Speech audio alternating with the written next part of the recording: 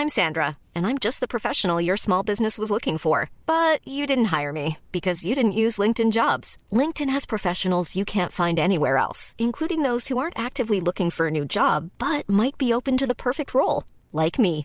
In a given month, over 70% of LinkedIn users don't visit other leading job sites. So if you're not looking on LinkedIn, you'll miss out on great candidates like Sandra. Start hiring professionals like a professional. Post your free job on linkedin.com/people today.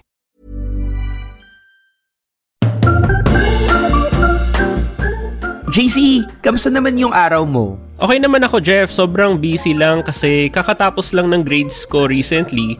Tapos malapit na ulit mag-start yung semester. Alam mo naman, di ba, ang buhay academic can be very, very demanding. Oo nga eh. Kaya bilib nga ako sa'yo kasi aside from academic work, ang active mo pa sa social media. Tapos writer ka pa ng Rappler. Umamin ka nga, nasa'yo yung bato ni Darna, no? Wala akong bato. Pero seriously, sobrang stressful lately mag-juggle ng maraming tasks, Tapos minsan meron pang mga unnecessary stressor sa paligid. Actually, JC, yan din yung gusto kong itanong sa'yo. Kasi, di ba, paglalaki yung ulo mo ha, pero naging household name na kasi yung pangalan mo when it comes to commentary pieces about the economy. But it comes with a price, di ba? Ang dami mo na ring online bashers at saka mga trolls. Parang stress ka na nga sa work, tapos stress ka pa sa mga ganyan. Ang question ko, paano mo yun na-handle? Nako Jeff, as a columnist, parang part na kasi ng job description ang makialam sa mga balita kahit gaano ka-stressful. At madalas iniisip ko na nga lang na mild pa nga yung nai-experience ko as an economic journalist, mas malala pa yung nai-experience ng ibang journalist kesa sa akin. While journalism kasi has been classified as a dangerous job for decades, mas ibang klase yung challenges na na-experience ng journalist sa Pilipinas. Ayon sa latest report ng Reporters Without Borders, Asia ang pang-apat na most dangerous continent pagdating sa media killings. Tapos may special mention pa ang Pilipinas kung saan more than 100 journalists ang napaslang na mula 2003. Grabe JC, no? Tapos di ba last year, bumulaga sa atin yung balita ng pagpatay sa veteran journalist na si Percy Lapid habang pauwi siya mula sa radio show niya. Siguro JC, magandang pag-usapan natin yan ngayon. Ano nga ba ang muka ng journalism sa kasulukuyang panahon? Ano-ano ang challenges na kinakaharap nila? At paano nga ba hinuhubog ng media ang ekonomiya at policy making ng isang bansa? Ako si JC Punong Bayan. At ako naman si Jeff Arapok. At welcome sa Usapang Econ Podcast. Ang Usapang Econ Podcast ay proyekto ng mga batang ekonomista na naglalayong gawing mas fun, relatable, and understandable ang economics. This episode is sponsored by Open Society Foundations, the world's largest private funder working to build vibrant and inclusive democracies, and powered by Puma Podcast.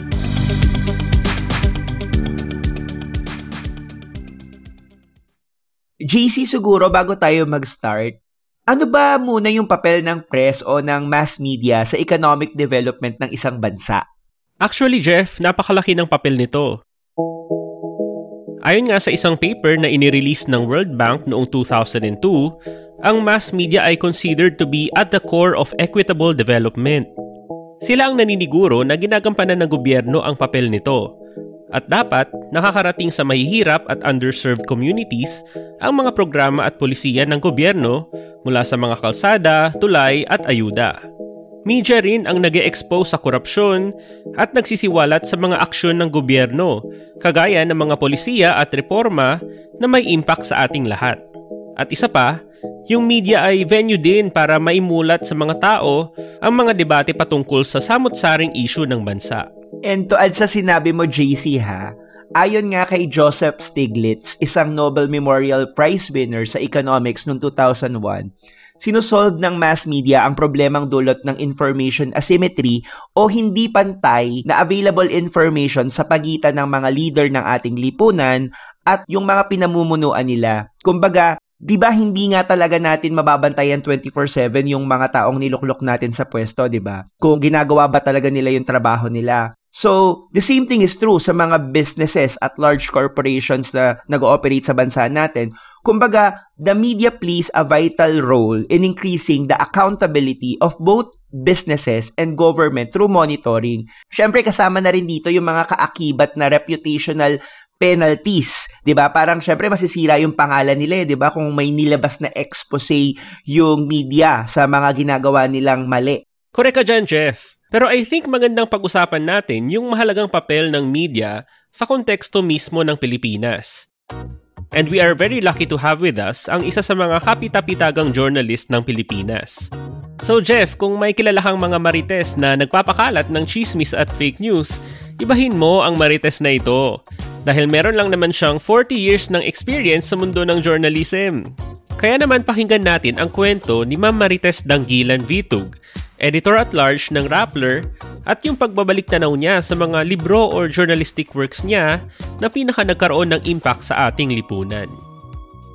Ang dream ng bawat journalist to really change society. 100 years na ako sa journalism. 40 years.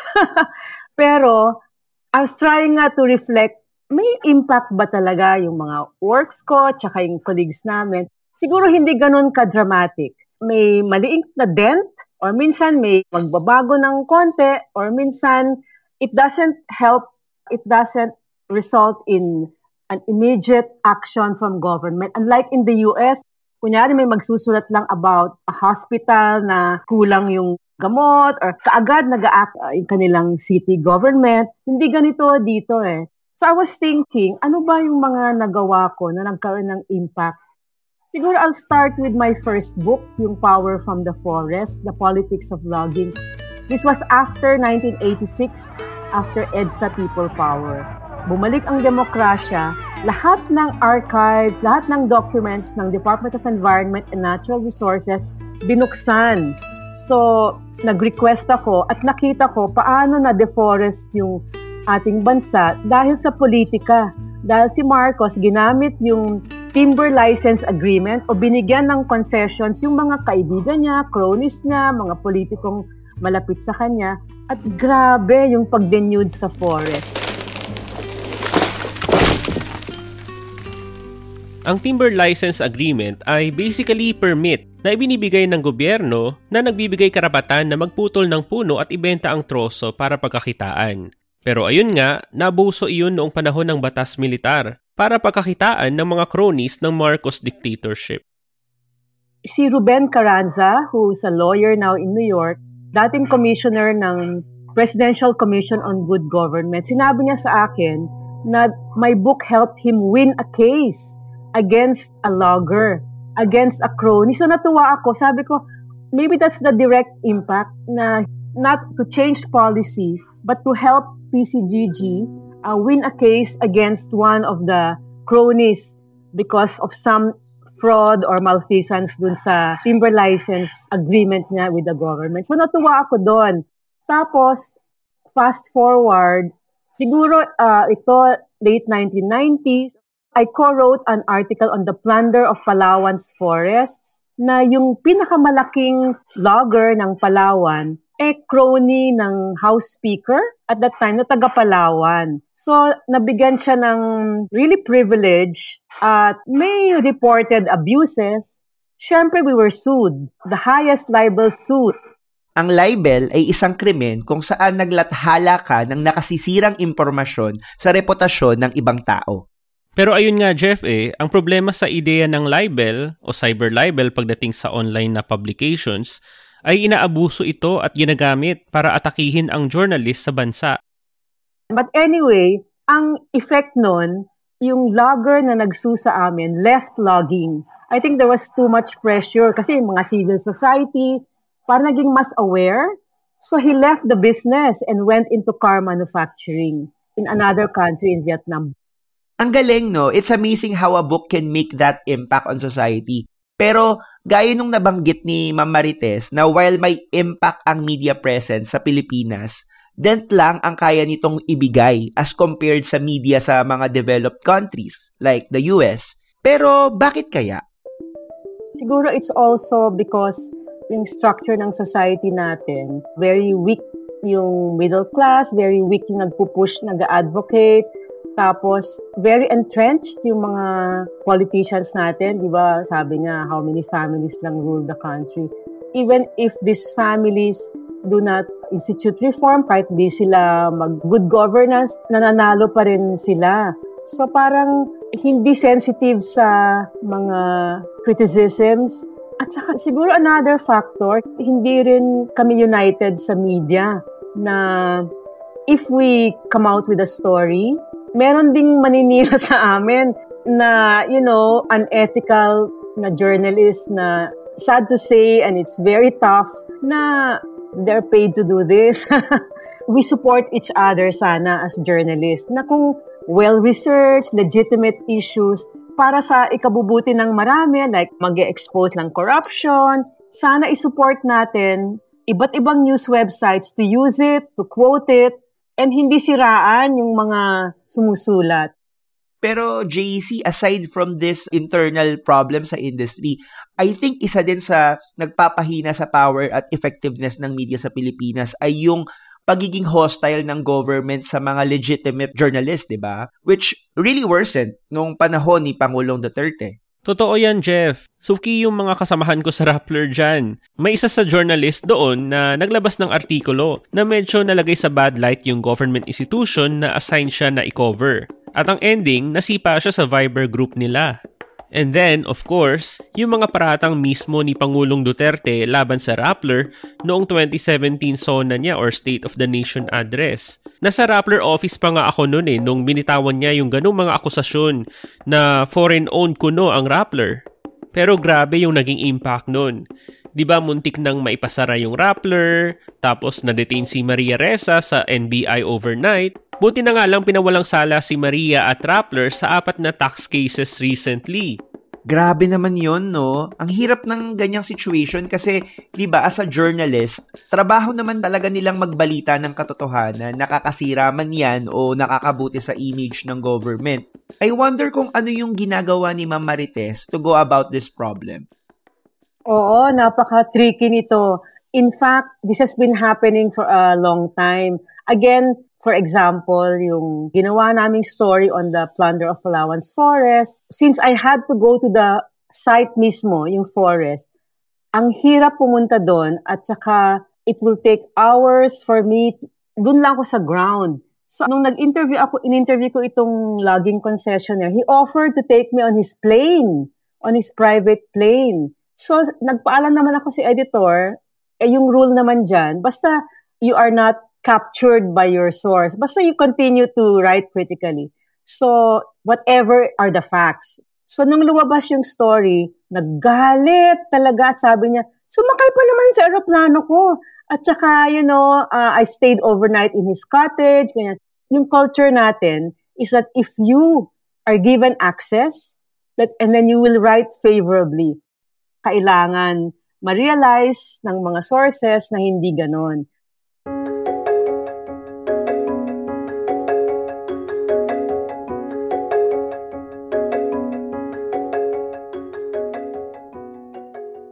Jeff, isa rin sa biggest changes sa journalism ngayon ang pagpasok ng internet age. Naalala ko pa dati nung bata ako, sobrang na-addict ako sa Pokemon TV series sa GMA. Same! Tapos nagre-record pa ako noon ng audio mula dun sa iba't ibang episodes gamit yung Sony boombox namin na merong cassette tape and all that.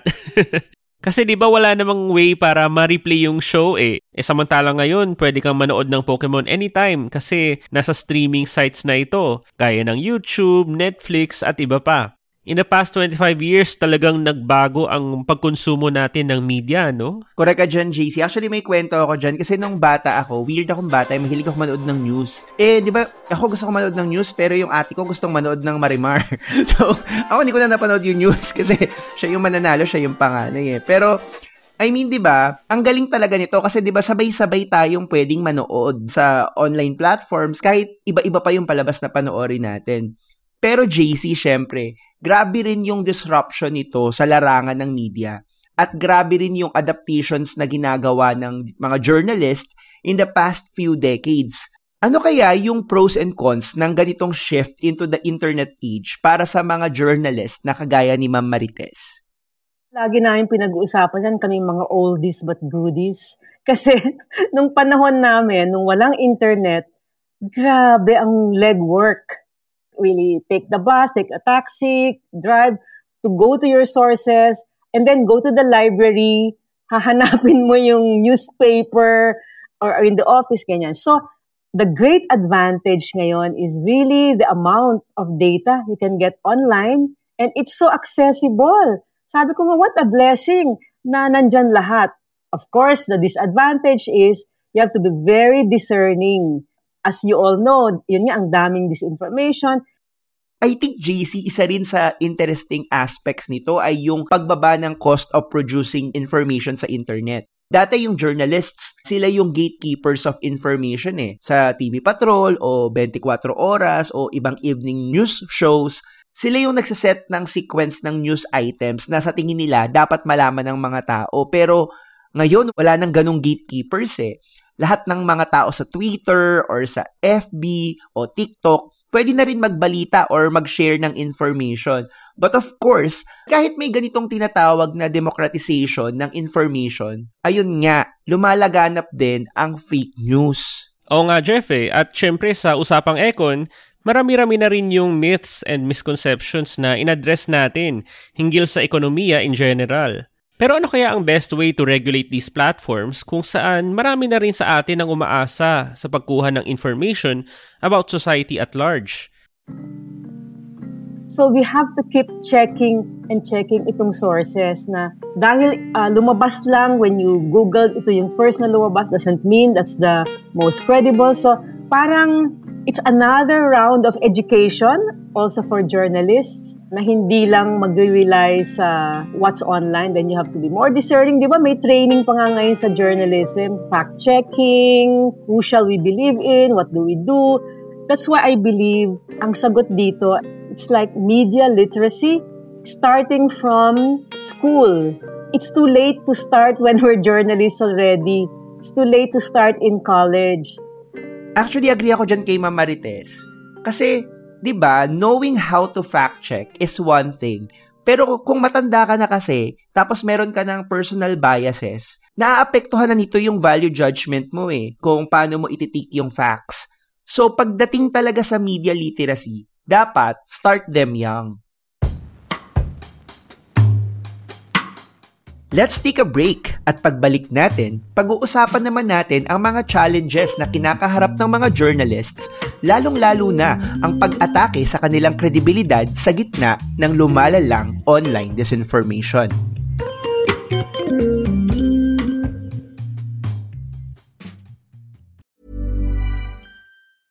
Many of us have those stubborn pounds that seem impossible to lose, no matter how good we eat or how hard we work out. My solution is PlushCare. PlushCare is a leading telehealth provider with doctors who are there for you day and night to partner with you in your weight loss journey. They can prescribe FDA-approved weight loss medications like Wegovy and Zepbound for those who qualify. Plus, they accept most insurance plans. To get started, visit plushcare.com/weightloss. That's plushcare.com/weightloss. Hey, it's Ryan Reynolds, and I'm here with Keith, co-star of my upcoming film, If, only in theaters May 17th. Do you want to tell people the big news? All right, I'll do it. Sign up now and you'll get unlimited for $15 a month and 6 months of Paramount Plus Essential Plan on us. MintMobile.com/switch. Upfront payment of $45 equivalent to $15 per month. Unlimited over 40 gigabytes per month. Face lower speeds. Videos at 480p. Active Mint customers by 531.24 get 6 months of Paramount Plus Essential Plan. Auto renews after 6 months. Offer ends May 31st, 2024. Separate Paramount Plus registration required. Terms and conditions apply if rated PG.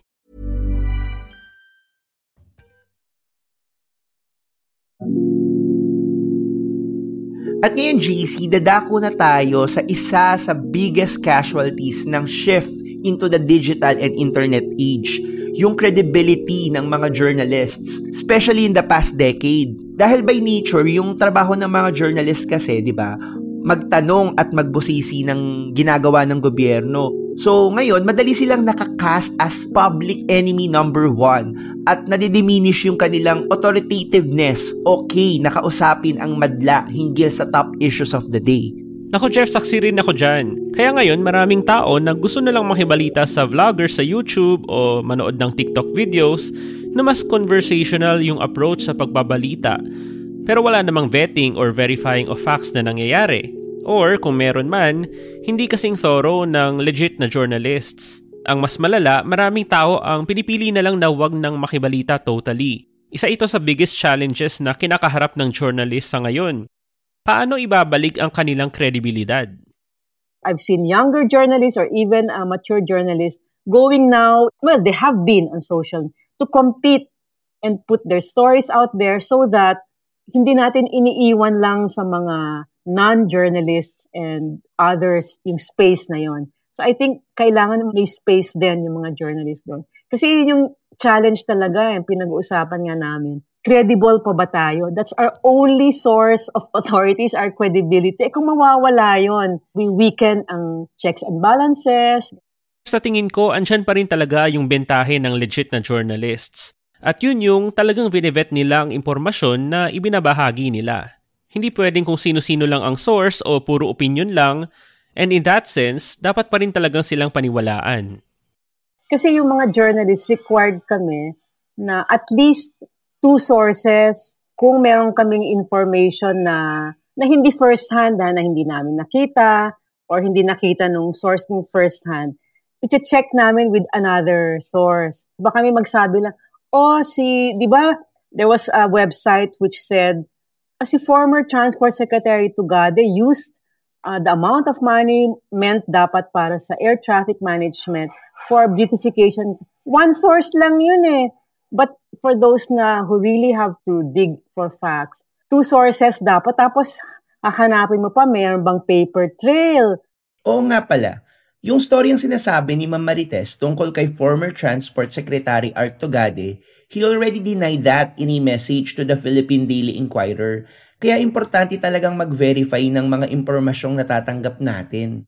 By the way, yung paper trail na sinasabi ni Ma'am Marites, ibig sabihin lang nun ay dapat may resibo at dapat may mga dokumento o anumang ebidensya na nagpapatunay ng mga claims. As much as possible, dapat hindi sabi-sabi lang.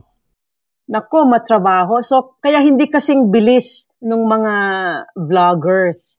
Patignan mo naman nung disaster. Pag may disaster, sinong mga nandun, nauuna yung journalist na nagre-report, or kung may difficult assignments, conflict zones, nandun yung mga journalists. So siguro, in time, itong mga ginagawang first-hand chronicling ng mga journalists, sana ma-appreciate yung value rather than in the comfort of your studios lang, nagko-comment ka or endorsing this or that or talk about this or that. No? Pero I appreciate there are young people na I was able to interview one na college pa lang siya pero ang dami na niyang na-research on martial law. You know, but di ba sabi nila, wala ka naman doon, but she was able to do a lot of research and nagawa niyang video. So things like that, I think that is a discipline of journalists. Talaga yung references, sources, interviews. Hindi basta-basta maglalabas lang. To be fair, JC marami na rin journalists yung nag-a-adapt sa social media platforms at nagdadala ng kanilang reportage sa YouTube o sa TikTok, di ba? Yes, Jeff, at may conscious effort din on the part of journalists na gumawa ng content para ipakita yung behind the scenes sa kanilang trabaho. Marami ring journalists ang nagpapaka-quirky o kumakanta o nag-entertain din o nagpapakita ng private aspects ng kanilang buhay tulad ng kanilang hobbies. At ito ay para masuyo ulit yung viewers at readers, lalo na ang kabataan. Oo nga eh. Kasi let's face it, iba na talaga yung labanan ngayon sa social media. Kasi 'di ba, kailangan authentic ka, ganyan. At saka bukod dito, 'di ba, parang naging one-stop shop ang social media eh. Pwede ka ditong mag-shopping, ma-entertain, or makakuha ng balita, 'di ba? So kailangan talaga mag-step up yung mga journalists to make their storytelling more palatable to the general public.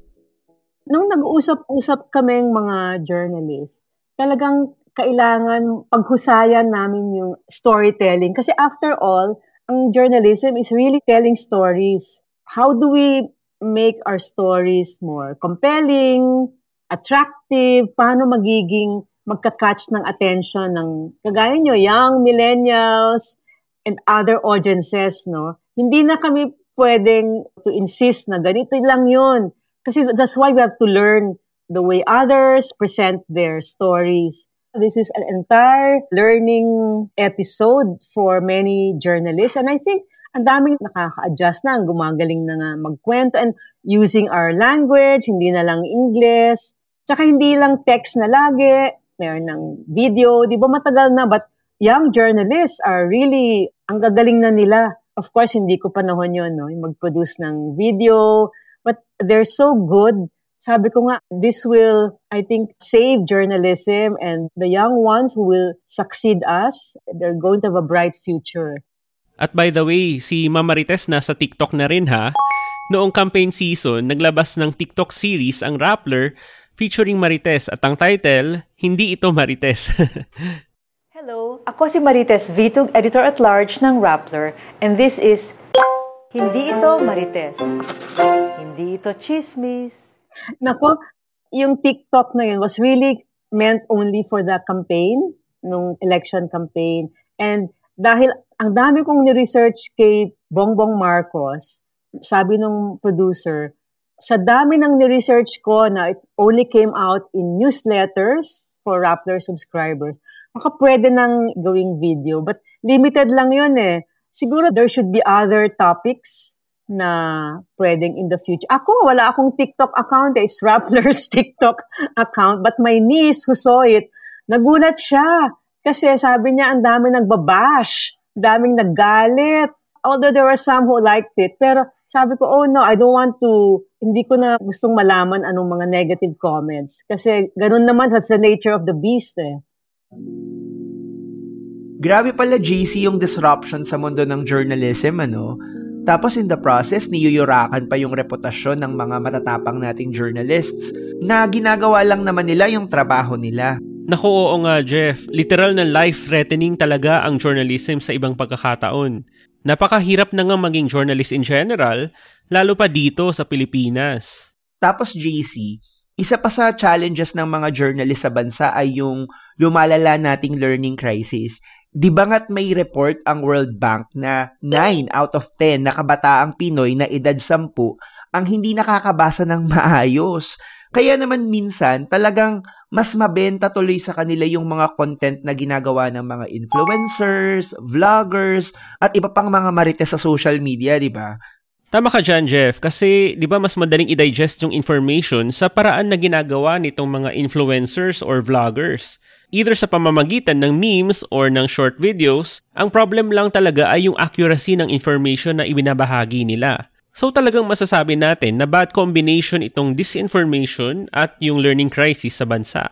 Di ba, JC, may podcast episode kami ni Mayan about the Philippine learning crisis at diniscuss namin doon kung gaano nga ba ito kalala. Pero syempre, may makikita ka rin namang mga grupo na nagtatry masolusyonan yung problemang to, di ba? And in fact, merong kwento si Ma'am Marites tungkol dito. The bright side is, nakikita ko na dumadami na yung efforts to bring books to the countryside. I have friends, that's all they do. Collect books, may pang-elementary, may pang-high school. Parang nagkakaroon na ng interest for public libraries. What's interesting, for example, Iloilo has already 6 public libraries. 6 ba or they're building their 6? And students use the libraries not only to read but to study also. So yun ang, how do we promote public libraries? Wala bang di ba merong law that requires LGUs to commit or build public libraries? Yun ang hindi pa na-follow up. Kasi alam ko may law eh. That's why there are some LGUs na mayroon ng public libraries. So yun, napaka-basic, and if that happens, lahat from city to town, nako, siguro hindi dramatic ang effect, pero it will help. Grabe, Jeff, ang dami nating napulot sa ating Marites session with Marites, ano? Napakalaki talaga ng ambag ng journalist para umayos ang gobyerno sa mga polisiya nito, para di masyadong malawak ang korupsyon at mas maraming public services ang makarating sa mga tao na maramdaman sana nila. Correct ka dyan, JC. At ang wish ko lang ay sana maibalik na yung respeto sa mga journalist sa bansa natin, no? Kasi sa lumalalang problema na dulot ng disinformation, napaka-importante na ipaglaban natin ang katotohanan. Maganda yung sinabi ni Nobel Peace Prize winner Maria Ressa ukol dito. A lie told 1,000,000 times becomes a fact. Without facts, we can't have truth. Without truth, we can't have trust. If we don't do anything substantial now, democracy as we know it is dead.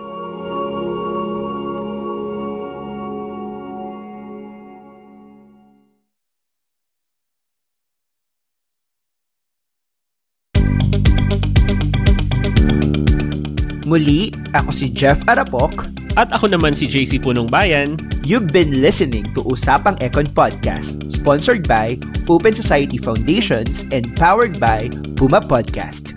I-follow ang Usapang Econ Podcast sa Spotify, Apple Podcasts, or wherever you listen. Sundan nyo rin kami sa aming blog sa usapangecon.com. I-like and i-follow nyo rin kami sa Facebook, Twitter, Instagram, LinkedIn. Maaari din kayong mag-subscribe sa aming YouTube channel. Salamat sa audio editor ng episode na ito na si Joe Salcedo at sa producer namin na si Macy Hoven.